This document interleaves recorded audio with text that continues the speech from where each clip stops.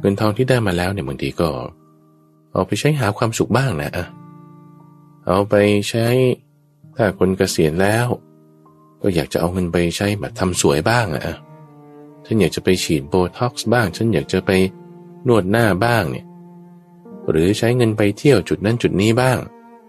แล้วเกิดลูกหลานไม่พอใจว่าโอ้ยทำไมคุณย่าคุณยายเนี่ยเอาเงินมาใช้แบบนี้ลักษณะเนี้ยมันผิดคำสอนไหมว่าฉันจะเอาเงินที่ฉันหาได้มาเนี่ยไปใช้ยังไงแล้วมันจะมีปัญหาอะไรถูกไหมในเรื่องนี้เรามีวิธีการพิจารณาท่านผู้ฟัง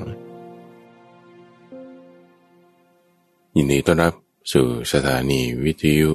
กระจายเสียงแห่งประเทศไทยด้วยรายการธรรมรับอรุณ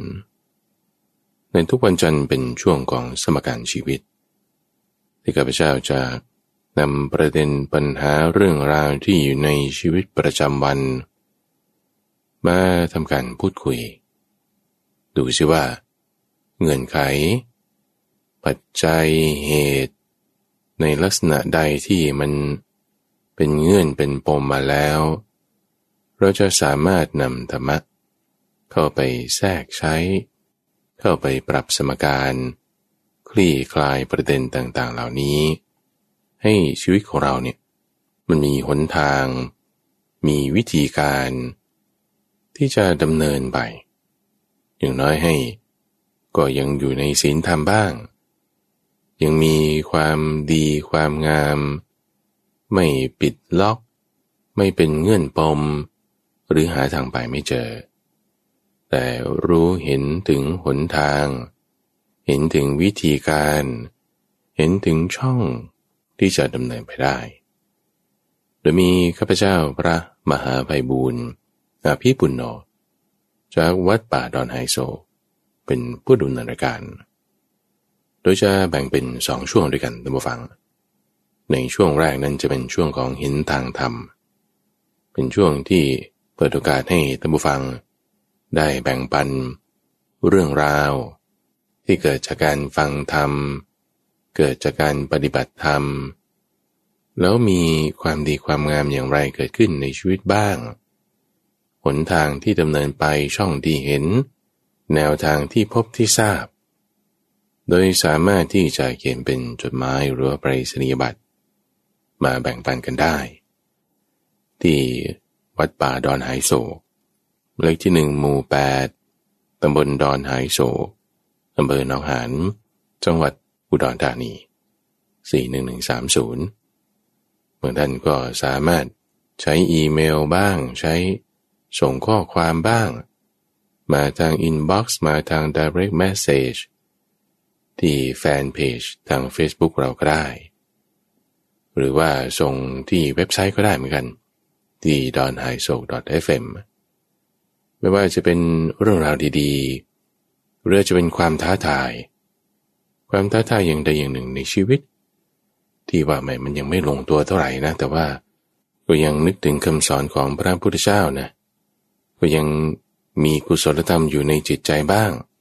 แต่จะยังไม่คลี่คลายเต็มที่หนทางจะไปเป็นอย่างไรมีความท้าทายอย่างไรสามารถเขียนส่งมาแบ่งปันได้ในวันนี้ช่วงของเห็นทางธรรมก็มีผู้ฟังทางรายการธรรมรับอรุณนี่แหละที่เดินทางมาที่วัดแล้วก็แบ่งปันประสบการณ์เรื่องราวที่ได้ฟังก็มาจากกรุงเทพมหานครคือคุณวิชัยกับคุณสกาวรัตน์อันนี้เป็นสามีภรรยาคู่หนึ่งเดินทางมาจากกรุงเทพมหานครเล่าให้ฟังบอกว่าชอบฟังช่วงของใต้ร่มโพธิบทที่ข้าพเจ้าได้นำหัวข้อธรรมะมาพูดอธิบายเชื่อมโยงกันไปในประเด็นต่างๆชื่อเรียกของหมวดธรรมะต่างๆมีการรวบรวมมาแล้วก็พูดเล่าให้ฟังในช่วงที่ผ่านมานี่ก็ได้ฟังเรื่องของปฏิจจสมุปบาทด้วยได้ฟังเรื่องของอนุบุพพิกถาด้วยแล้วก็ในช่วงแรกของใต้ร่มโพธิบทนี่ก็ยังมีการพานั่งสมาธิสั้นๆทำให้ได้ทำสมาธิสัก10นาที15นาที เราก็ได้ฟังหัวข้อหมวดธรรมะอันนี้ชอบในจุดนี้นอกจากนั้นคุณวิชัยคุณสกาวรัตน์นี่ก็ยังได้ศึกษาในธรรมะของครูบาอาจารย์จากหนังสือบ้างจากเทศหรืออะไรก็ตามที่เขาโพสต์อยู่ใน Facebook อยู่ใน YouTube นี่ชอบฟังเทศชอบอ่านเรื่องราวต่างๆที่แบ่งปันกันอยู่ในโซเชียลมีเดียนั้นแล้วก็ยังอ่านหนังสือด้วยโดยอ่านหนังสือของครูบาอาจารย์เช่นหลวงพ่อปอประยุตโตอ่านแล้วเนี่ยก็ทำให้เกิดความเข้าใจจึงชอบฟังในเรื่องของใต้ร่มโพธิบทที่เรานำเสนอกันในทุกวันพุธแต่ว่าประเด็นหนึ่งที่คุณวิชัยได้พูดถึงเอาไว้คือยังไม่ได้ค่อยปฏิบัติอย่างเต็มที่ยังไม่ได้ปฏิบัติอย่างจริงจังแต่ถึงกระนั้นก็ตามก็ยังรู้สึกถึงว่าเราฟังธรรมะเราอ่านธรรมะเนี่ยทำให้ภาษาต่างๆมันลดน้อยลงนะไม่ว่าจะภาษาที่เกิดขึ้นระหว่างสองท่านเองสามีภรรยาหรือว่าภาษาที่เกิดขึ้นจากสิ่งแวดล้อมเวลาขับรถถ้ามีเหตุการณ์นั้นนี้เกิดขึ้นก็ไม่ได้ว่าจะจี๊ดจ๊าดเหมือนเดิมยังใจเย็นๆอยู่ได้ดีมากขึ้นกว่าเดิมด้วยอันนี้นี่คือสังเกตตัวเองได้ถึงแม้ว่าจะยังไม่ค่อยได้ปฏิบัติก็ตามในเรื่องที่คุณวิชัยคุณสกาวรัตน์ได้มาแบ่งปันให้ฟังนี้ท่านผู้ฟังจุดหนึ่งที่พูดถึงว่ายังไม่ได้ค่อยปฏิบัติเลยแต่ได้ฟังทำอย่างเดียวเนี่ยจริงๆแล้วนะท่านผู้ฟังการที่ท่านผู้ฟังนั่งอยู่บ้านฟังรายการธรรมรับอรุณไม่ว่าจะช่วงไหนแล้วมีการที่ว่าตั้งสติใกล้กรวนทำการน้อมเข้ามาสู่ตนแล้วก็การใกล้กรวนโดยแยบคายเนี่ยนั่นน่ะคือการปฏิบัติแล้วนะเพราะการปฏิบัติคืออะไรท่านผู้ฟังคือให้ธรรมะมันเข้าสู่ในใจเราจะทำด้วยวิธีการไหนให้สิ่งที่เราได้ยินผ่านทางหูเนี่ยไม่ใช่ว่าค้างอยู่ในสมองเฉยๆหรือว่าติดอยู่ที่ตาติดอยู่ที่หูเฉยๆแต่เข้าสู่ในจิตใจเราก็ต้องตั้งสติขึ้นต้องมีการโยนิโสมนสิการต้องมีการใคร่ครวญโดยแยบคายต้องมีการนำมาทรงไว้ในใจคนไทยเราท่านผู้ฟังบางทีก็ติดรูปแบบว่าต้องไปวัดนะต้องนั่งสมาธิหลับตา7 วัน10 วันนะอันนี้ก็เป็นรูปแบบหนึ่งอันนั้นก็ดีก็ได้ไม่มีปัญหาแต่ในรูปแบบอื่นๆก็เรียกว่าเป็นการปฏิบัติชนิดที่ไม่เป็นรูปแบบนะบางคนระหว่างขับรถระหว่างเดินทางกับฟังเทศไปด้วยแต่เดินทางขึ้นแท็กซี่ขึ้นรถบัสขึ้นรถตู้เนี่ยคุณก็ใส่หูฟังเทศไปนั่งสมาธิไปนี่ก็ปฏิบัติในระหว่างเดินทางได้หรือว่าขับรถเองเปิดซีดีธรรมะเปิดวิทยุได้ฟังพระสูตรสั้นๆบางที5 นาที10 นาทีบางทีได้ฟังรายการธรรมะรับรุณ60 นาทีฟังแล้วใกล้กรวนคิดไปตามอันที่คือปฏิบัติแล้วเลยปฏิบัติอยู่ณตรงจุดที่ฟังนั่นแหละหรือว่าคุณอ่านหนังสือคุณอ่านพระสูตรเรื่องใดอ่านข้อเขียนบทธรรมะของครูบาอาจารย์ที่ท่านเขียนไว้จุดไหนแล้วก็คิดตามใช่มันน่าเป็นอย่างนี้นะมันฟังแล้วมันมีมรรค8อยู่ตรงนี้นะหรือว่าไม่ต้องเป็นรูปแบบที่ว่าฟังธรรมะหรืออ่านหนังสือธรรมะก็ได้ท่านฟังคุณอาจจะอ่านหนังสือชีวประวัติของบุคคลใดบุคคลหนึ่งเราก็ประวัติคนนี้ไม่ใช่พระสงฆ์ด้วยอาจจะเป็นนักธุรกิจอาจจะเป็นนักการเมืองอาจจะเป็นคนธรรมดาใครก็ได้ที่ว่าอ่านประวัติเขาแล้วมันฟังเขาท่าดีนะอันเนี้ยมีจุดที่ว่ามีธรรมะแทรกซึมอยู่มีศีลอยู่ตรงนี้มีปัญญาอยู่ตรงนี้หรือว่าอาจจะอ่านหนังสือที่เป็นหนังสือฟิกชันคือนวนิยายก็ได้คือถ้าชีวประวัติเนี่ยเป็นหมวดที่เราเรียกว่า non fiction คือไม่ใช่หนังสือนิยายใช่ไหมอาจจะเป็นหนังสือ self help หนังสือเกี่ยวกับธุรกิจหนังสือเกี่ยวกับการทำการเกษตรหรือถ้าเป็นฟิกชันคือหนังสือนวนิยายอ่านเรื่องของคนนั้นเรื่องของคนนี้แล้วเราสามารถที่จะเห็นข้อคิดเห็นข้อธรรมะ เห็นศีลเห็นปัญญาอย่างใดอย่างหนึ่งก็ได้นะหรือบางคนหวังไม่ได้จะแบบอ่านหนังสืออะไรพวกนี้เลยคุณขับรถไปตามถนนเห็นคนช่วยเหลือกันจิตใจเราก็ยินดีขึ้นมาอันเนี้ยถือว่าไอ้นะวาบหนึ่งที่คุณยินดีในความดีของคนอื่นที่เขาเกิดขึ้นตามท้องถนนอ่านหัวข้อพาดข่าวหนังสือพิมพ์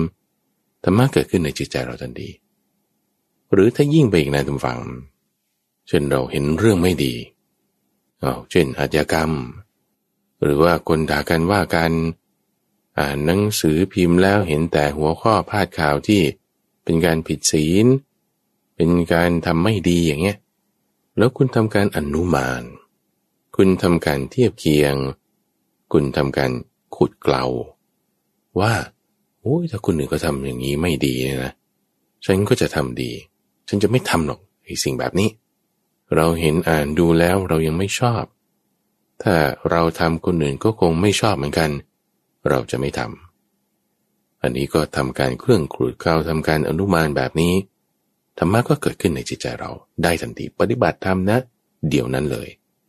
ในหัวข้อที่ว่าทำการขูดเกลาทำการอนุมานเนี่ยก็ต้องระวังจุดหนึ่งนะว่าอย่าให้จิตของเรามันไปติดสุดโต่งอีกข้างหนึ่งที่ว่า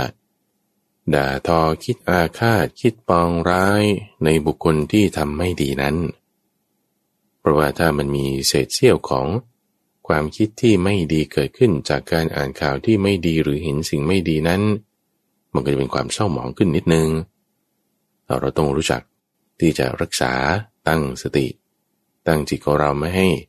ไปในทางที่มีความเศร้าหมองนั้นแล้วเจริญธรรมะเครื่องขูดเกลาทำการอนุมานถือว่าเราปฏิบัติตามแล้วเลยท่านผู้ฟังรู้จักระมัดระวังจิตของตนเองเห็นข้อคนอื่นไม่ดีแล้วน้อมเข้าสู่ตนว่าเราจะขูดเกลาความดีก็เกิดขึ้นในจิตใจของเราทันทีโดยยังไม่ต้องมาวัดนะนั่งอยู่ที่บ้านนั่งอยู่ในรถเดินทางออกกำลังกายนั่นแหละมีธรรมะอยู่ได้แล้วเลยเพราะฉะนั้นธรรมะเนี่ยมันเป็นเรื่องราวที่มีอยู่ในชีวิตประจำวันของเราแน่นอนอยู่ระหว่างการเดินทางอยู่ในบ้านอยู่ในโรงเรียนอยู่ในที่ทำงานหมดทุกอย่างนี่ก็เป็นเรื่องราวของคุณวิชัยกับคุณสการัตน์ที่มาจากกรุงเทพมหานครแล้วก็มาแบ่งปันให้ทราบแล้วก็ยังฝากคำถามไว้ด้วยเกี่ยวกับเรื่องของปฏิจจสมุปบาทในคำว่าสังขารว่าทำไมมันมีหลายอย่างมีหลายแบบอันนี้ก็ได้ทำความเข้าใจกับทั้งสองท่านไปเรียบร้อยแล้วในช่วงของเห็นทางธรรมนี้ท่านผู้ฟังก็สามารถที่จะแบ่งปันได้อาจจะเป็นความท้าทายอาจจะเป็นข้อคิดหรือเรื่องราวอันใดหนึ่งที่คิดว่าจะมีประโยชน์กับท่านผู้ฟังท่านอื่นๆหรือบางทีเราอาจจะคิดว่านี่มันไม่ได้จะมีประโยชน์กับใครยังไงหรอกแต่แบ่งปันแล้วมันก็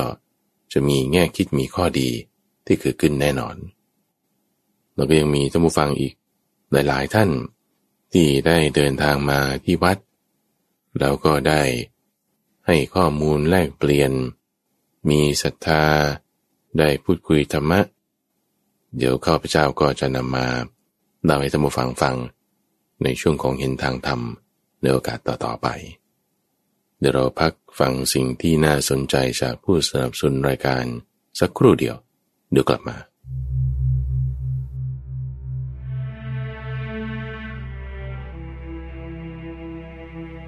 พุทธภาษิตเรื่องทรงถูกชาวบ้านแกล้งปิดบ่อน้ำยิงกะยิราอุทะปาเนนะอาปาเจสัพพทาสิยุงตัณหายะมูลโตเชตวากิงสะปริเยสะนันจเรแปลว่าถ้าน้ำมีอยู่ตลอดเวลาก็ไม่จำเป็นต้องขุดบ่อน้ำพระพุทธเจ้าเช่นเราตัดรากตัณหาขาดแล้วก็ไม่จำเป็นต้องเที่ยวแสวงหาน้ำหรือสิ่งอื่นมาในอุปาทานสูตรกุตกนิกายความเป็นมาแห่งพุทธภาษิตนี้ พระพุทธเจ้าทรงให้ท่านพระอานนท์ไปตักน้ำจากบ่อระหว่างเสด็จไปทูนาคามแคว้นมัลละมีพวกพราหมณ์ไม่ศรัทธาแกล้งเอาหญ้าและแกลบถมบ่อต่างๆเพื่อมิให้พระพุทธเจ้าและภิกษุสงฆ์ใช้ดื่มกินจึงรับสั่งให้ท่านพระอานนท์ไปตักน้ำถึง3 ครั้ง2 ครั้งแรกไม่เห็นน้ำสะอาดครั้งที่3เกิดอัศจรรย์คือเกิดสายน้ำใสล้นให้ตักได้อย่างสะดวกพระอานนท์นำมาถวายทรงดื่มแล้วเปล่งอุทานภาษิตนี้ก็ถ้าสัตว์ผู้ที่ไม่ได้ทำการสั่งสมบุญเหมือนอย่างที่เราทำการสั่งสม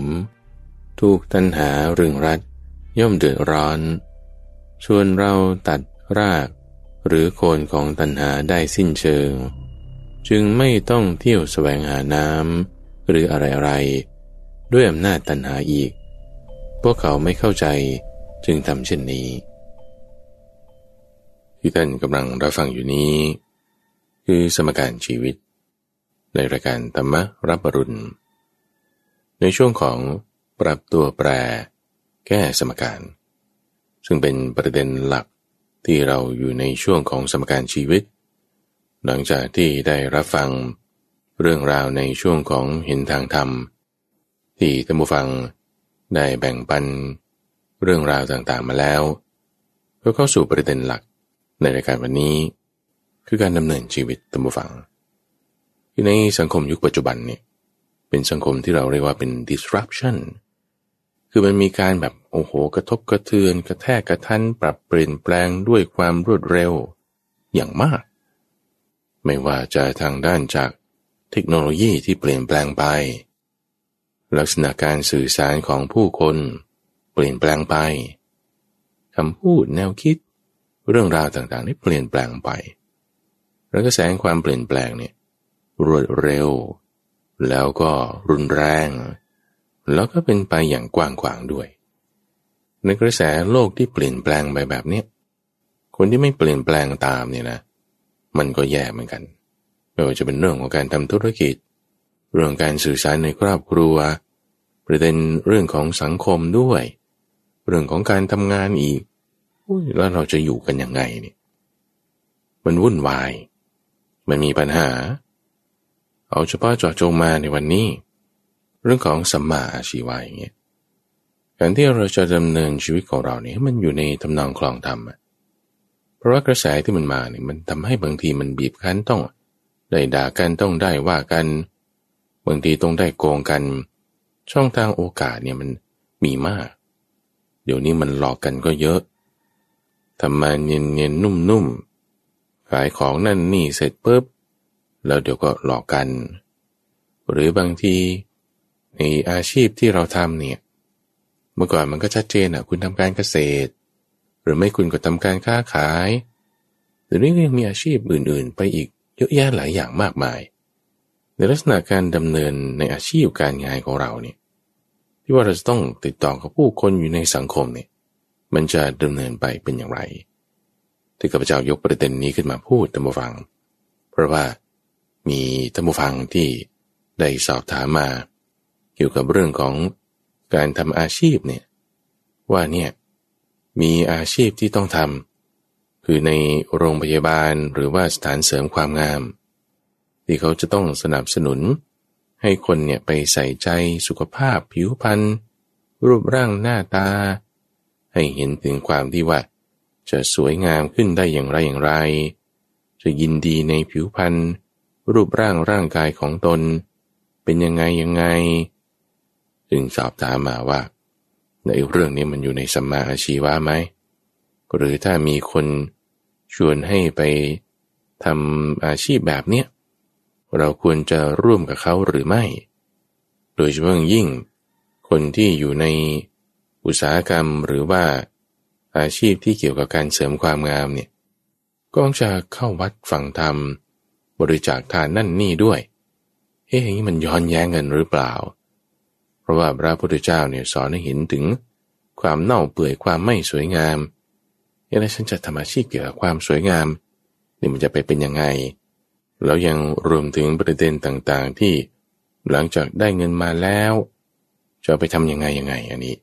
เดี๋ยวเราจะพูดกันในวันนี้อันดับแรกก่อนเรื่องเกี่ยวกับการเงินการทองอาชีพของเราว่าคุณจะทำอาชีพอะไรเนี่ยเขาก็บอกว่าทำให้สุจริตนะคุณซึ่งอาชีพคำว่าสุจริตเนี่ยก็กว้างๆก็คือไม่ผิดศีลซึ่งความที่มันไม่ผิดศีลเนี่ยมันก็เยอะแยะมากมายดูในอาชีพเยอะแยะนะแล้วแต่ละอย่างบางทีมันก็งงมึนๆเหมือนกันนะที่ว่านี่เป็นอาชีพได้ไงเอาแค่ว่าถ้าคำว่าไม่ผิดศีลเนี่ยมันกว้างเกินไปในการที่เราจะอยู่ในสังคมปัจจุบันเราต้องแยกแยะแจกแจงแล้วเจาะเข้าไปเป็นประเด็นแรกที่พูดถึงเรื่องของธุรกิจการงานในเรื่องของเสริมความงามว่ามันผิดไหมเอาที่ผิดก่อนนะที่ผิดเนี่ยคือการค้าขายศาสตราค้าขายสัตว์เป็นค้าขายเนื้อสัตว์ค้าขายน้ำเมาแล้วก็ค้าขายยาพิษจริงๆคำว่าผิดเนี่ยตามฟังเราจะไปฟันธงว่ามันผิดหรือมันถูกเนี่ยพระพุทธเจ้าท่านก็ไม่ได้ทำอย่างนั้นหรอกแต่ท่านกำลังพูดถึงว่าอะไรที่มันกุศลธรรมมันเกิดมากหรือมันเกิดน้อยถ้าเกิดมากเลยคือผิดศีลเนี่ยนั่นนี่คือไม่ควรทำอาชีพเหล่านี้ที่ต้องฆ่าสัตว์ต้องโกหกต้องลักทรัพย์เนี่ยคุณอย่าไปทำอาชีพพวกนั้นเพราะมันเบียดเบียนกันมากโอเคไม่ผิดศีลแต่การค้าขายที่ท่านให้หลีกเลี่ยงคือไม่พึงกระทำถ้ามีการค้าขายอยู่ในการค้าขายเนื้อสัตว์การค้าขายสัตว์เป็นการค้าขายน้ำเมาการค้าขายยาพิษอันนี้ก็ควรจะหลีกเลี่ยงด้วยหรือว่าถ้าเป็นอาชีพที่มันจะไม่ได้เกี่ยวกับการค้าขายประเภทนี้แล้วก็ไม่ผิดศีลด้วยแต่ว่าถ้าการดำเนินอาชีพนั้นไปเนี่ยคุณยังต้องมีการล่อลาบด้วยลาภการพูดท้าให้เจ็บใจจนต้องยอมตกลงการที่เอาของมีค่าน้อยต่อของมีค่ามากการที่หลอกลวงการที่ขู่บังคับอาชีพนั้นต่อให้เป็นหมอเป็นนักธุรกิจเป็นข้าราชการอยู่ในรัฐวิสาหกิจหรือเป็นฟรีแลนซ์เราต้องทำลักษณะในอาชีพของเราแบบนั้นเนี่ยอันนี้ก็ถือว่าเป็นมิจฉาชีวะไม่ควรเป็นอันนี้คือหลักการนะหลักการอย่างอื่นยังมีอีกท่านผู้ฟังลักษณะอาชีพคือนอกจากการค้าขายที่ไม่พึงทำ5อย่างนี้แล้วเรื่องของมิจฉาอาชีวะที่มีการพูดท้าให้เจ็บใจแบบนี้แล้วยังมีลักษณะที่ว่าเป็นการร้องการเล่นการแสดงแบบนี้ที่ว่าถ้าคนร้องเล่นแสดงมีราคะโทสะโมหะอยู่ใช่ปะแล้วกระตุ้นจิตของคนที่เขาฟังเขาดูเขาเห็นเนี่ยที่ว่ามันยังไม่หมดราคะไม่หมดโทสะไม่หมดโมหะให้มันมีราคะโทสะโมหะเพิ่มขึ้นไปอีกนี่อันนี้มันก็ไม่ดีเข้าข่ายมิจฉาชีวะเอาเจาะจงลงไปเลยอย่างเช่นว่าคุณดูการแสดงหรือร้องเพลงแล้วเกิดแบบโอ้โหคล้อยไปตามการแสดงนั้นละครนั้นภาพยนตร์นั้นหรือเพลงนั้นเกิดโกรธขึ้นไปตามเกิดแบบชอบไปตามคือราคะโทสะโมหะมันเพิ่มขึ้นน่ะเราถามท่านผู้ฟังว่าเอาถ้าราคะโทสะโมหะเพิ่มขึ้นน่ะมันดีหรือมันไม่ดีล่ะโอ้ยมันก็ต้องไม่ดีแล้วแต่ถ้าเผื่อว่าเป็นการบันเทิงชนิดที่ว่าไม่ได้กระตุ้นให้ราคะโทสะโมหะเพิ่มขึ้นเช่นคุณเล่นดนตรีชนิดที่มันแบบเย็นๆนุ่มๆอย่างเงี้ยอันนี้พอได้นะมันไม่ได้ทำให้ราคะโทสะโมหะเพิ่มขึ้นอันนี้คือหลักการนะท่านฟังหลักการแล้วเราเอาหลักการเนี้ยมาเปรียบเทียบกับในชีวิตของเราคือถ้าคุณเป็นแพทย์หมอพยาบาลคุณเป็นนักเขียนคุณเป็นกราฟิกดีไซเนอร์คุณเป็นคอปปี้ไรเตอร์คุณเป็นคนทำเว็บไซต์คุณเป็นคนทำแอปมือถือคุณออกแบบซอฟต์แวร์หรือแม้แต่เล่นหุ้นหรือว่าทำขนมขายในกระบวนการนี้ ถ้าเกิดมันมีอกุศลธรรมเกิดขึ้นเนี่ยมันมีความแปดเปื้อนได้มีความไม่ดีได้เอาโกงไหมเอาถ้าผิดศีลอันนี้ก็ไม่ดีละถ้าไม่ผิดศีลถัดมามันเกี่ยวข้องกับอาวุธสัตว์เป็นสัตว์ตายน้ำเมาหรือยาพิษหรือไม่ถ้ามันเกี่ยวข้องกันในลักษณะนี้อันนี้มันก็มีความเศร้าหมองทีนี้มันต้องมาจุดนี้ต่อไปนะว่าอย่างคนค้าขายอาวุธอย่างเงี้ยให้คุณขายมีดทำกับข้าวอย่างเงี้ยหรือว่าคุณขายปากกาปากกามันก็ใช้เป็นอาวุธได้เนี่ยใช่หรือคุณขายยานอนหลับอย่างเงี้ยเอาคุณขายยาบางอย่างมันกินมากเกินไปมันก็เป็นฆ่าตัวตายได้เนี่ยอย่างนี้ฉันขายยาพิษหรือไม่อันนี้คือจุดที่ว่าเราขายไปให้เป็นอะไรคุณฟังเข้าใจเนาะคืออย่างคนที่เขาขายปืนเขาขายมีดอาวุธสำหรับไว้ใช้เป็นอาวุธจริงๆอันนั้นน่ะคือเป็นลักษณะที่ว่าค้าขายอาวุธแต่ถ้าค้าขายเครื่องครัวค้าขายยานี่อันนี้เราไม่จัดว่าเป็นการค้าขายอาวุธเพราะว่าเขาก็มีกฎหมายดูแลอยู่ในเรื่องนี้ให้สบายใจได้ทีนี้ถัดมาถ้าคุณไม่ได้ผิดศีลคุณไม่ได้ผิดการค้าขายที่เป็นอันไม่พึงกระทำ5อย่างต่อมาดูอีกว่าพฤติกรรมในอาชีพการงานของเราเนี่ยคุณนำรายคุณแนะนำเป็นเอเจนซี่ให้คำแนะนำไปในการเสริมความงามหรือว่าคุณเป็นนายหน้าค้าขายอสังหาริมทรัพย์แล้วมันมีการพูดท้าให้เจ็บใจจนต้องยอมตกลงการล่อลาบด้วยลาบการใช้ของมีค่าน้อยต่อของมีค่ามากไหมถ้ามีมันก็เศร้าหมองแต่ถ้าไม่มีเอาผ่านต่อไปอีกดีต่อมาก็ต้องมาพิจารณาที่ว่ามันกระตุ้นให้จิตใจของคนที่ราคะโทสะโมหะเขายังไม่หมดนี่ทำให้เขามีราคะโทสะโมหะเพิ่มหรือไม่อย่างการที่บอกว่าตรงนี้สวยนะตรงนี้จะดูดีนะมันไม่แน่ว่าทำให้ราคะโทสะโมหะมันเพิ่มนะเพราะตัวอย่างหมอทำฝังหมอที่เขารักษาลำไส้หมอที่เขารักษาดวงตาหมอที่เขารักษากระดูกอย่างเงี้ยก็มันไม่ดีแล้วคุณปรับให้มันอยู่ในสภาพที่ดีขึ้นมาฟังก์ชันการใช้งานมันไม่ได้แล้วคุณปรับให้มันอยู่ใช้การงานได้ขึ้นมาเนี่ยมันไม่ได้กระตุ้นราคะโทสะโมหะด้วยนะเรื่องความสวยงามเนี่ยมันเป็นลักษณะที่ว่ามันกับผิวพรรณมันต้องดีเป็นอย่างนี้เอาคุณรักษาให้มันอยู่ในสภาพที่ดีโดยใช้ยาตัวนี้ใช้กรรมวิธีอันนี้มันคือลักษณะของการรักษาซึ่งถ้าเรามองแบบนี้มันไม่ได้เป็นตัวกระตุ้นราคะโทสะโมหะทั้งนี้ทั้งนั้นท่านฟังมันอยู่ที่วิธีการพูดมันอยู่ที่วิธีการนำเสนอมันอยู่ที่จิตใจของคนที่มารับการรักษามารับการทรีทเมนต์เหล่านั้นด้วยซึ่งถ้าจิตใจของแต่ละคนเนี่ยดูอย่างคนที่เป็นโรคลำไส้โรคตาโรคกระดูกอย่างเงี้ยหรือโรคมะเร็งแล้วคุณมารักษาเนี่ยเกิดรักษาต่อให้รักษาได้นะบางทีราคะโทสะโมหะของเขาก็เพิ่มขึ้นเองเช่นว่าถ้ารักษาไม่ได้แล้วเกิดโกรธไม่พอใจด่าทอราคะโทสะโมหะมันก็เพิ่มอยู่หรือเกิดรักษาได้แล้วเกิดแบบมีจิตใจเปลี่ยนแปลงไปเกิดความหยิ่งพยองเกิดมานะในตน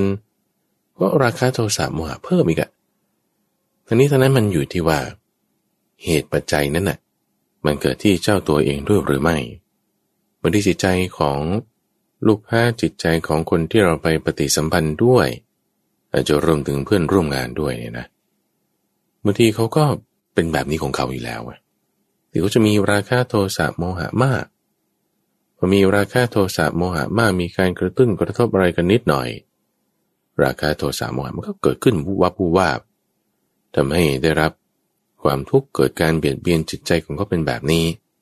อันนี้บางทีมันก็เกี่ยวข้องกับคนคนนั้นเองคือเราก็ทำตามหน้าที่ของเราไปเสร็จปุ๊บมันดัน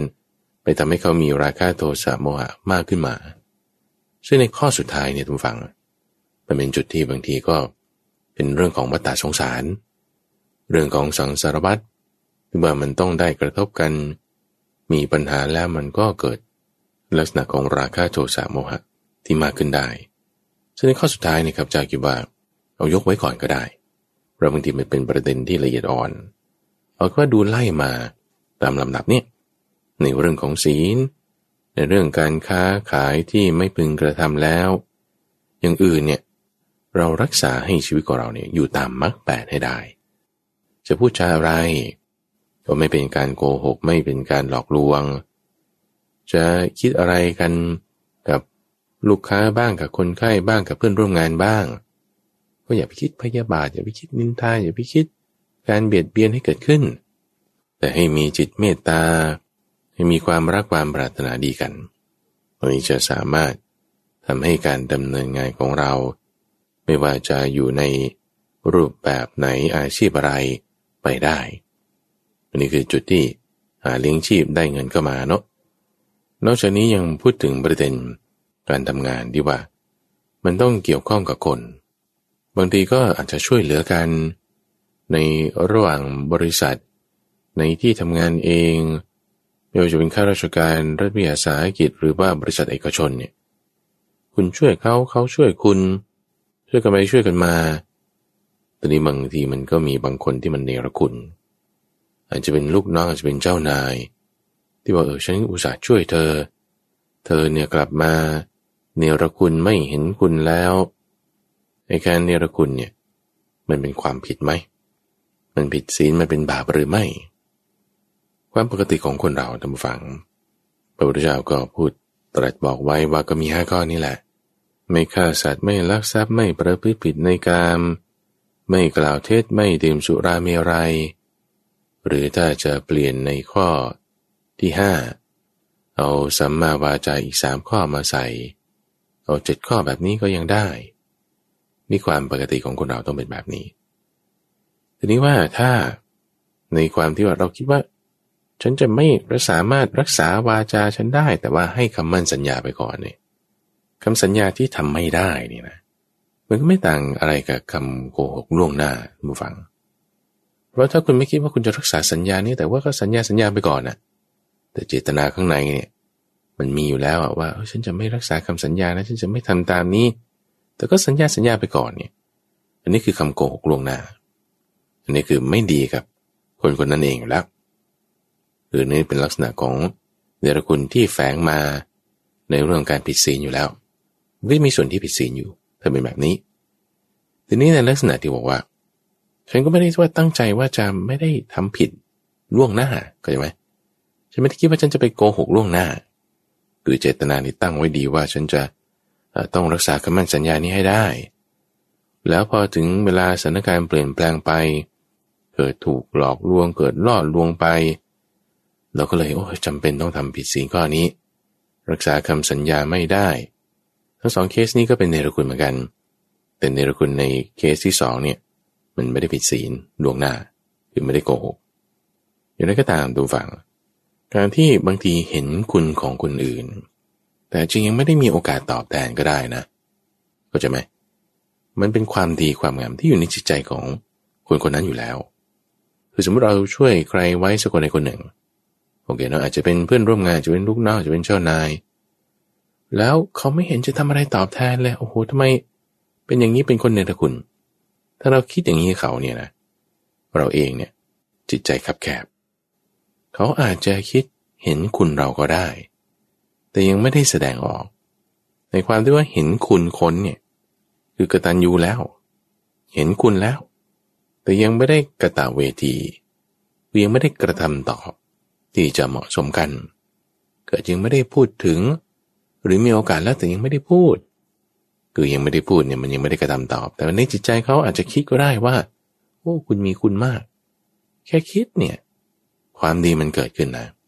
ในจิตใจของเขาใช่ไหมแม้แต่ว่าฉันยังไม่ได้เห็นทางกายทางวาจาที่เขาจะแสดงออกว่าเขาเห็นคุณฉันยังไงเอาก็เขายังไม่กระตเวทีไงแล้วคุณจะมีปัญหาอะไรคุณช่วยเขาเนี่ย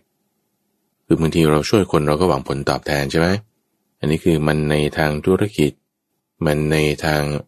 เรื่องสังคมเรื่องของเพื่อนฝูงบางทีเราก็คาดหวังบ้างแต่ถ้าบอกว่าเราทำด้วยความจริงใจจริงๆตัวฟัง ด้วยจิตที่มีเมตตาด้วยจิตที่มีกรุณาจริงๆเนี่ยคือมันไม่มีเงื่อนไขไงคือเขาเรียกว่าเป็น unconditioned ไม่มีเงื่อนไขว่าเขาต้องทำตอบยังไงโอ้จิตใจแบบในกว้างขวางจริงๆแต่ถ้าเรายังมีเงื่อนไขว่าเขาต้องทำตอบฉันอย่างนี้นะเอาไอ้ความเศร้าหมองในเงื่อนไขที่คุณตั้งเอาไว้มันก็จึงเป็นทุกข์ให้เกิดขึ้นกับเราเองสุดท้ายก็ไปว่าเขาว่านี่คุณเป็นคนเนรคุณเขาอาจจะเห็นคุณก็ได้แต่เขายังไม่แสดงออกตามแบบที่เราหวังหรือเขาเห็นคุณแล้วเขาแสดงออกในรูปแบบที่เราไม่ได้หวังว่าเขาต้องทำแบบนี้เขาต้องทำแบบนั้นแต่เขาเดินไปทำแบบที่เราไม่ได้หวังเราก็เลยจะไปเลเบลก็ว่าเป็นคนเนรคุณจิตใจแบบนี้ของเรามันก็จะมีความเศร้าหมองอยู่เราก็ปรับใหม่ตัวฟังเวลาเราช่วยเหลือใครทำอะไรไงเราไม่ต้องไปคาดหวังว่าเขาจะต้องตอบแทนอะไรยังไงเพราะว่าเราช่วยเหลือคนเนี่ยทุกฝั่งก็เรียกว่าเป็นการประพฤติประโยชน์อยู่แล้วเป็นหน้าที่ของเพื่อนฝูงอยู่แล้วอย่างเรามีเพื่อนเราต้องประพฤติประโยชน์คำว่าประพฤติประโยชน์เนี่ยก็คือช่วยเหลือกันแบบนี้แหละช่วยเหลือในบางเรื่องบางราวเขามีความประมาทเขามีความไม่ดีอย่างไรเกิดขึ้นเราช่วยรักษาเขาบ้างตามเงื่อนไขปัจจัยที่มันพอจะทำกันได้นะท่านผู้ฟังคือไม่ใช่ว่าเห็นแก่ตัวไม่มีความช่วยเหลือกันเลยบางทีก็ช่วยบ้างเนี่ยมันก็ต้องมีบางทีเรื่องของเงินทองเรื่องของเวลาเรามีเวลาเรามีเงินทองที่เราแบ่งปันเอาไว้นั้นดีควรช่วยเหลือกันเพราะว่าสังคมท่านผู้ฟังมันขยับขยื่นไปได้เนี่ยด้วยการอุปการะก่อนนี่แหละการอุปการะซึ่งกันและกันก่อนเนี่ยก็เรียกบุปการีคืออุปการะก่อนเราช่วยเหลือเขาก่อนได้หลังได้ไม่มีปัญหาแต่ถ้าทำก่อนได้อันนี้โลกนี่ขับเคลื่อนไปเลยตัวอย่างที่เห็นชัดๆนี่อย่างพ่อแม่เงี้ยอุปการะลูกก่อนโดยที่ไม่ได้คิดเป็นเงื่อนไขว่ามันโตแล้วนะมันจะต้องเลี้ยงฉันตอบบ้างถ้าพ่อแม่ทำด้วยจิตใจที่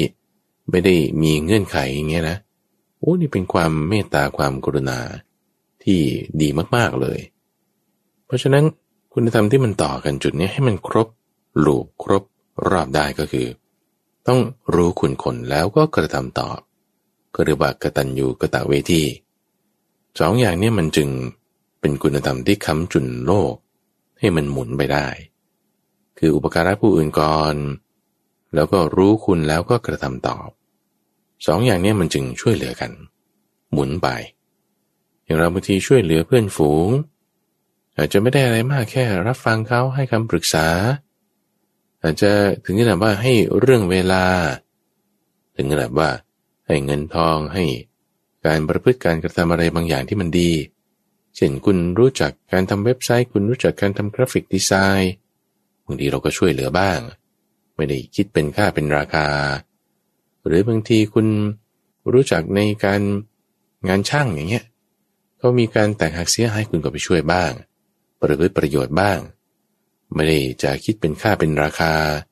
หรือจะคิดเป็นค่าเป็นราคาแต่ว่าก็เล็กน้อยลงบางทีมันก็มีเงื่อนไขของเรื่องเงินทองก็มาเกี่ยวข้องแต่คิดให้ในราคาพิเศษบ้างคิดให้ในราคาที่ต้นทุนบ้างอันนี้เป็นการช่วยเหลือกันเป็นการกระทำตอบเป็นการเห็นคุณเป็นการอุปการะให้ก่อนบ้างช่วยเหลือก่อนบ้างโลกเราเนี่ยจะไปได้แล้วเราไม่ต้องคิดเลยท่านผู้ฟังว่าคนนี้เป็นคนเนรคุณเขาไม่ได้จะเห็นคุณอะไรเลยคือนั่นมันจะทำให้จิตของเราเศร้าหมองแต่สิ่งที่เราควรมีท่านผู้ฟังคืออุเบกขาเรามีเมตตามีกรุณาใช่ไหม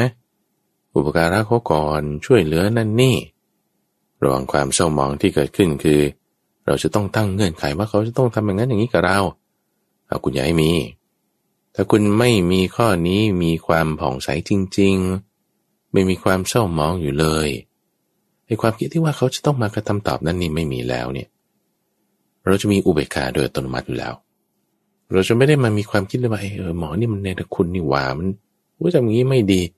จิตใจเราจะไม่เศร้าหมองไปอย่างนั้นสิ่งที่เราจะมีได้คืออุเบกขามีอุเบกขาจิตเราไม่เศร้าหมองแล้วเราทำการอุปการะได้อย่างไม่มีประมาณอยู่แล้วส่วนในทางด้านเวลาในทางด้านทรัพยากรบางทีอาจจะมีข้อจำกัดก็จำกัดจุดนั้นไป แต่เรื่องจิตใจที่กว้างขวางไม่มีประมาณเนี่ยเราตั้งเอาไว้ให้ดีเลยท่านผู้ฟังเราอาจจะคิดว่าโอ้ยถ้าเป็นอย่างนี้ฉันก็จะถูกหลอกได้ง่ายถูกฉกฉวยประโยชน์ถูกฉกฉวยโอกาสให้คนอื่นไม่เหยียบหลังเหยียบหัวข้ามขึ้นไปโอ้ยเราเป็นฐานให้คนอื่นทำไมจะไม่ดีเราเป็นจุดตั้งให้คนอื่นเนี่ยเราได้บุญนะเรื่องทางกายทางวาจาเรื่องเวลาทรัพยากรบางทีมันมีจำกัดโอเคเนาะมีจำกัดคุณก็ช่วยเหลือเท่าที่คุณช่วยได้ในทรัพยากรที่คุณมีแต่เรื่องจิตใจอย่าให้มีจำกัดเรื่องจิตใจให้กว้างขวางไปเลยบางทีเราอาจจะช่วยไม่ได้ในเรื่องเวลาเราอาจจะช่วยไม่ได้ในเรื่องทรัพยากรแต่ว่าจิตใจอย่าให้มีความตระหนี่จิตใจอย่าให้มีความติดขัดจิตใจเราเนี่ยให้มันดีเงื่อนไขทางด้านเวลาเงื่อนไขทางด้านทรัพยากรอาจจะช่วยได้บ้างอาจจะลดบ้างอาจจะตัดบ้างเราต้องพิจารณาในเวลาที่เราจะตั้งคำพูดว่าโอ้ยเนี่ยฉันถูกเอาเปรียบมันก็อยู่ที่ว่าช้อยส์หรือทางเลือกที่คุณทำเองต่างหากคุณจะให้ทรัพยากรเรื่องเวลาทรัพยากรเรื่องการงานกับเขาไหมถ้าไม่ให้ด้วยความตระหนี่อันนี้ไม่ดีความตระหนี่เกิดขึ้นในจิตใจของเราเนี่ยมันแย่ในจิตใจอย่าให้มีความตระหนี่ให้มีความกว้างขวางให้มีความเต็มที่เสร็จแล้วเราพิจารณาทางกายทางวาจาในเรื่องเวลาเราให้ได้ไหมให้ได้ให้เลยท่านผู้ฟังถ้ามันหมดแล้วมันให้ไม่ได้ก็ต้องรู้จักอุเบกขาอย่าไปคิดว่าโอ้ยคุณเนี่ยเป็นคุณคนฉันไม่ให้มันหรอกคิดอย่างนี้จิตใจเราเศร้าหมองแต่เราต้องมีอุเบกขาให้ได้พอเรามีอุเบกขาแล้วเราจะไม่ได้คิดเลยว่าคนอื่นก็มาเอาเปรียบคนอื่นเขาเนรคุณจิตใจเราเนี่ยสูงเลยท่านผู้ฟังดีเลยประเด็นถัดมาท่านผู้ฟังนี่ประเด็นแรกเราพูดถึงเรื่องของการหางานหาเงินถูกไหมถัดมาเราพูดถึงประเด็นเรื่องของการช่วยเหลือคนอื่นแล้วประเด็นสุดท้ายในวันนี้ก็คือว่าเงินทองที่คุณได้มาแล้วเนี่ยคุณดำเนินอาชีพอยู่ในการงานในสังคมเนี่ยเงินทองที่ได้มาแล้วเนี่ยบางทีก็เอาไปใช้หาความสุขบ้างนะเอาไปใช้ถ้าคนเกษียณแล้วก็อยากจะเอาเงินไปใช้แบบทำสวยบ้างฉันอยากจะไปฉีดโบท็อกซ์บ้างฉันอยากจะไปนวดหน้าบ้างเนี่ยหรือใช้เงินไปเที่ยวจุดนั้นจุดนี้บ้างเมื่อเกิดลูกหลานไม่พอใจว่าโอ้ยทำไมคุณย่าคุณยายเนี่ยเอาเงินมาใช้แบบนี้ลักษณะเนี้ยมันผิดคำสอนไหมว่าฉันจะเอาเงินที่ฉันหาได้มาเนี่ยไปใช้ยังไงแล้วมันจะมีปัญหาอะไรถูกไหมในเรื่องนี้เรามีวิธีการพิจารณาท่านผู้ฟังให้มันเป็นไปตามตำนองคลองธรรมไม่ให้เงินนั้นเนี่ยมันมามีปัญหากับเราได้เพราะว่าถ้าเราไม่พิจารณาให้ถูกนะท่านผู้ฟังบางทีมันกลายมาเป็นปมบางทีมันกลายมาเป็นความไม่สมดุลในสมการชีวิตของเราได้วิธีการพิจารณาอย่างไรอันดับแรกก่อนท่านผู้ฟังก็เอาเรื่องศีลเนี่ยมาจับเราเรื่องศีลมาจับดูว่าใช้เงินไปเนี่ยมันทำให้ผิดศีลไหมเช่นคุณเอาไปซื้ออาวุธไหม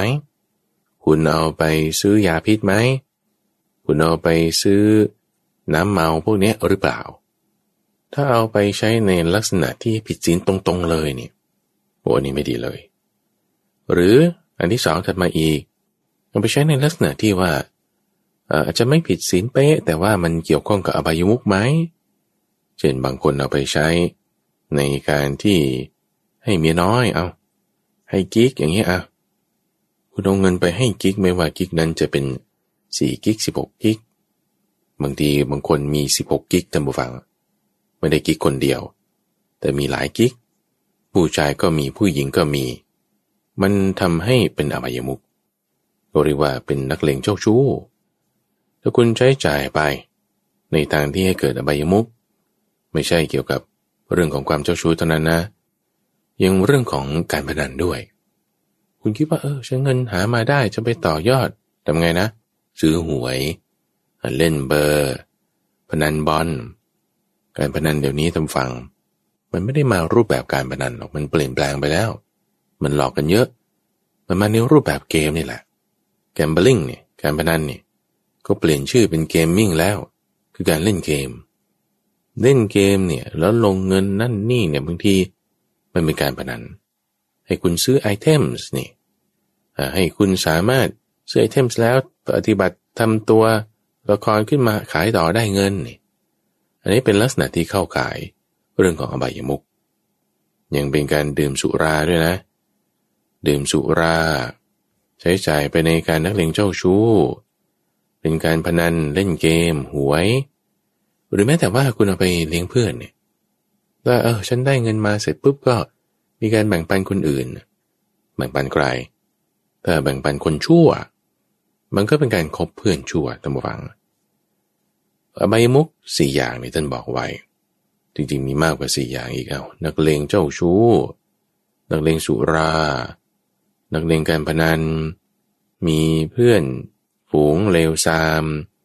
การที่มีการร้องรำมีการเถิดเทิงที่ไหนก็ไปต่อนี่ถ้าใช้ทรัพย์สินที่เราหามาได้ไปในทางแบบนี้อันนี้คือขุดทางเปิดทางที่จะไปสู่อบายด้วยเงินของเรานั่นเลยผิดเลยผิดศีลนะไม่เอาใช่ไหม2ก็อย่าเปิดทางต่ำอย่าใช้เงินไปในทางอบายมุขเราใช้เงินไปในทางไหนใช้เงินไปในการที่จะให้เกิดความขยันใช้เงินในการที่จะพัฒนาตัวเองอันนี้ได้สิ่งบางทีคุณอาจจะไปพักผ่อนให้ร่างกายของเรามีสุขภาพแข็งแรงขึ้นมามีการพักผ่อนหย่อนใจบ้างเช่นซื้อฮอลิเดย์อย่างนี้ก็ได้ไม่มีปัญหาหรือคุณจะใช้จ่ายไปในการที่จะลงทุน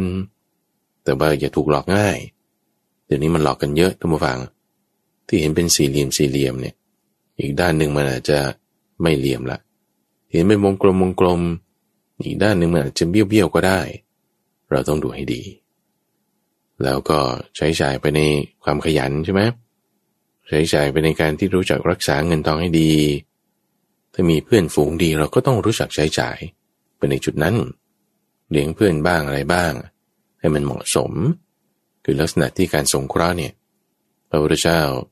ได้บอกถึงการใช้จ่ายทรัพย์ใน4หน้าที่เนาะหน้าที่แรกนี่ก็คือใช้จ่ายในการเลี้ยงตนเลี้ยงครอบครัวเลี้ยงลูกน้องเลี้ยงคู่ค้าอะไรต่างๆให้ถูกต้องดีงามนี่คือเลี้ยงตนข้อที่2นั่นคือการรักษาเนี่ยหมายความว่าคุณก็รู้จักลงทุนบ้างส่วนหนึ่ง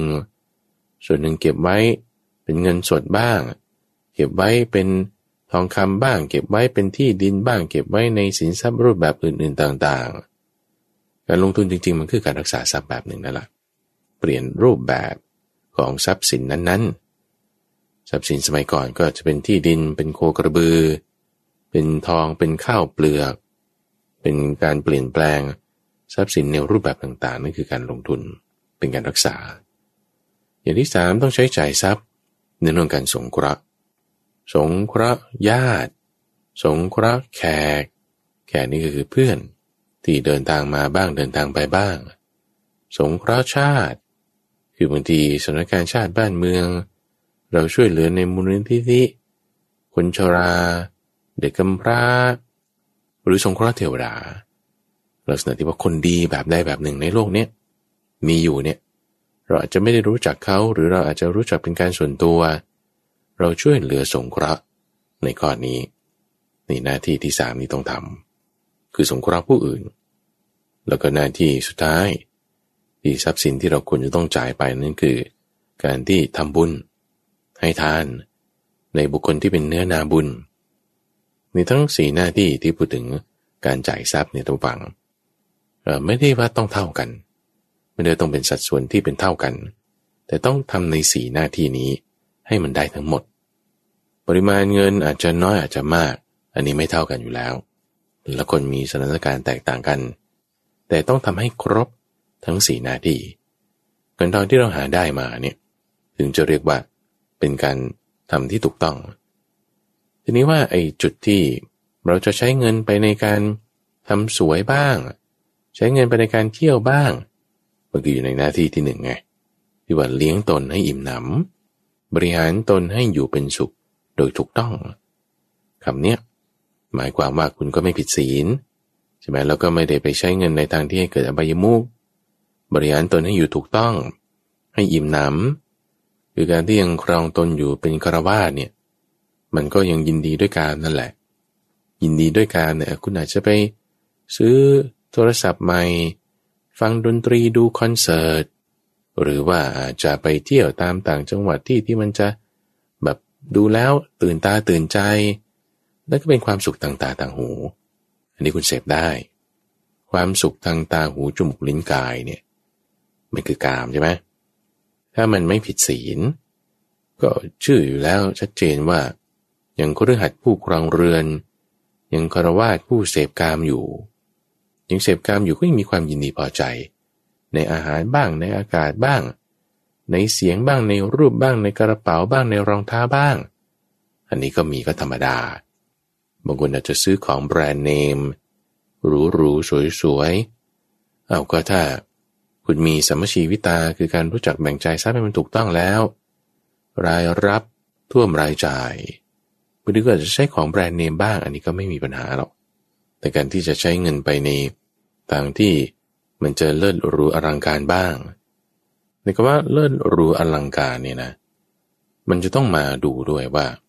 มันกลายเป็นความสุรุ่ยสุร่ายหรือไม่ความเลิศหรูอลังการวังเวอร์บางอย่างมันก็ไม่ใช่ความสุรุ่ยสุร่ายถ้าแบบว่าคุณมีมากจริงๆอย่างพระราชาในตั้งแต่สมัยก่อนอย่างเงี้ยคุณต้องมีมงกุฎคุณต้องมีเครื่องแบบคุณต้องมีเครื่องราชกุฏภัณฑ์อันนี้เป็นความปกติของพระราชาที่เป็นแบบนี้โอเคแต่ถ้าชาวบ้านธรรมดามาเป็นแบบนั้นเขาก็จะเรียกว่าสุรุ่ยสุร่ายในทางตรงกันข้ามกับสุรุ่ยสุร่ายมันก็จะเป็นการที่อยู่อย่างแบบแร้งแค้นอัตคัดขัดสนคือต้องไม่ให้เกินไปทั้งสองอย่างไม่ให้เกินไปถึงขนาดสุรุ่ยสุร่ายแล้วก็ไม่ได้ขาดแคลนถึงขนาดจะตายอดตายอยากต้องดำเนินให้มันเหมาะสมจะใช้ของแบรนด์เนมก็ได้แต่ก็อย่าเป็นสุรุ่ยสุร่ายหรือจะประหยัดมัธยัสถ์ก็อย่าให้มันเป็นเหมือนกับตายอดตายอยากเอามาเจาะประเด็นในจุดที่ว่าไม่สุรุ่ยสุร่ายเนี่ยเป็นยังไงก็คือไม่ให้มันเกินไปเนี่ยเกินยังไงท่านเปรียบไว้กับผลมะเดื่อท่านผู้ฟังมันเกิดที่ต้นใช่ไหมมันเกิดที่ตัวต้นมันเนี่ยคุณจะไปหยิบมาลูกหนึ่งกินอิ่มแล้วก็พอไงแม้แต่นี่ถ้าไปเขย่ามาทั้งต้นแล้วลูกเนี่ยมันตกมาเยอะแยะเต็มไปหมดโอ้ยที่เหลือก็เน่าทิ้งเสียอันเนี้ยคือสุรุ่ยสุร่ายทิ้งคว้างๆเนี่ยคือสุรุ่ยสุร่ายแต่ถ้ามีแล้วมันสมเกียรติมันสมฐานะอันนี้มีได้ไม่เป็นไรเราไม่เรียกว่าสุรุ่ยสุร่ายอันนี้คือบอกว่าก็จะใช้หรูๆอลังการบ้างก็ไม่เป็นไรไงไม่สุรุ่ยสุร่ายคือไม่แบบทิ้งคว้างๆมีไว้แล้วก็ไม่รู้จะมีทำไมแต่มีไว้แต่ถ้ามีแล้วให้มันอลังการดีเลิศหรูสมฐานะแล้วไม่ทิ้งคว้างๆอันนี้มีได้แต่ไม่อีกเจาะออกมาในความที่ว่าประหยัดมัธยัสถ์อยู่แต่ยังไงไม่ตายอดตายอยากคือพระพุทธเจ้าเคยยกตัวอย่างเปรียบเทียบถึงเศรษฐีคนหนึ่งท่านผู้ฟังที่ว่าร่ำรวยมากมีทรัพย์นี่รู้สึกจะ40หรือ80โกฏนี่แหละแต่ว่ารถของเขาเนี่ยเป็นรถปุโรทั่งจริงๆเลยต้องปะทังไว้ด้วยไม้ไผ่เสื้อผ้านี่ก็ขาดแล้วขาดอีกต้องมาปะอาหารนี่กินนี่ก็แบบโอ้โหเอาข้าวปลายเกลียนกับส้มผักเสี้ยนนี่มาจิ้มกินอาหารดีๆคุณมีก็ไม่กินนะอันนี้คือมีชีวิตแบบตายอดตายอยากเกินไปต้องกระเบียดกระเสียต้องแบบยัดเยียดต้องขี้เหนียวต้องตนีมีจิตไม่ดีอันนี้คือตายอดตายอยากคุณจะประหยัดมัธยัสถ์คุณก็ต้องอย่าให้ไปถึงป่านนั้นอย่าให้จิตมีความตนีมีความเศร้าหมองอันนี้เราก็สามารถที่จะดำรงตนอยู่ไม่ให้ถึงตายอดตายอยากแล้วก็ไม่ให้เกินไปถึงสุรุ่ยสุร่ายแต่เรามีเงินแล้วเราจะใช้จ่ายทรัพย์ให้เรามีความอยู่เป็นสุขมีความอิ่มหนำบริหารตนให้อยู่เป็นสุขโดยถูกต้องเนี่ยเป็นสิ่งที่ดีเลยท่านผู้ฟังเป็นสิ่งที่ถูกต้องดีงามแล้วก็ครบถ้วนท่านผู้ฟังใน3ประเด็นเรื่องที่เกี่ยวกับสัมมาอาชีวะที่เราจะดำเนินชีวิตของเราไปในลักษณะไหนอย่างไรในสังคมโลกที่มันมีกระแส disruption การเปลี่ยนแปลงที่มากจริงๆ ทั้งเรื่องการหารายได้ที่เดี๋ยวนี้อาชีพต่างๆนี่มันเยอะแยะมากซับซ้อนมีการที่แจกแจงออกไปหลายอย่างแนวทางในการพิจารณาไล่มาจากเรื่องของศีลไล่มาจากเรื่องของการค้าขายที่พึงกระทำหรือไม่พึงกระทำแล้วก็มาในเรื่องของการกระตุ้นราคะโทสะโมหะฉะนั้นการช่วยเหลือกันในกระแสแห่งหน้าที่การงานควรจะเป็นไปอย่างไรในจุดที่ว่าเราจะช่วยเหลือไหมเราจะตั้งจิตอย่างไรใช้ทรัพยากรไปในแบบไหนแต่ในประเด็นสุดท้ายที่ว่าเรามีเงินทองได้มาแล้วเราจะใช้จ่ายในถูกหน้าที่ได้อย่างไรเสียบการในลักษณะไหนที่มันจะถูกต้องได้ยินดีได้แล้วให้เราเป็นไปตามธรรมในช่วงของสมการชีวิตนั้นจะมาพบกับท่านผู้ฟังอยู่เป็นประจำในทุกวันจันทร์ตั้งแต่เวลา 5:00 ถึง 6:00 น.ทั้งสถานีวิทยุกระจายเสียงแห่งประเทศไทยในรายการธรรมรับอรุณท่านผู้ฟังมีประเด็นเรื่องราวคำถามหรือสิ่งใดที่ต้องการแบ่งปันไม่ว่าจะเป็นเรื่องการเงินการงานธุรกิจการบริหารจัดการหรือว่าจะเป็นประเด็นเรื่องของสุขภาพวิทยาศาสตร์เรื่องของชีวิตหรือจะเป็นเรื่องของเหตุการณ์บ้านเมืองข่าวสารหรือจะเป็นประเด็นสังคมการเมืองครอบครัวอย่างไรต้องการจะแบ่งปันต้องการจะให้ข้าพเจ้าพูดถึงติดต่อกันมาได้ตามที่อยู่ที่ให้ไว้ตั้งแต่ตอนต้นรายการหรือว่าที่เว็บไซต์ก็ได้ทุกฝั่งที่ donhaisok.fm Facebook Fanpage เราก็มีทุกฝั่งสามารถที่จะติดตามฟังรายการนี้ได้ผ่านทางระบบพอดแคสต์ก็ได้ในเครื่องเล่นที่มีแอปพลิเคชันโหลดมาแล้วลองเสิร์ชหาดูโดยคีย์เวิร์ดดอนหายโศกหรือคีย์เวิร์ดฟังธรรมะก็ได้ข้าพเจ้าพระมหาไพบูลย์อภิปุณโญจากวัดป่าดอนหายโศกพบกันใหม่ในวันพรุ่งนี้เจริญพร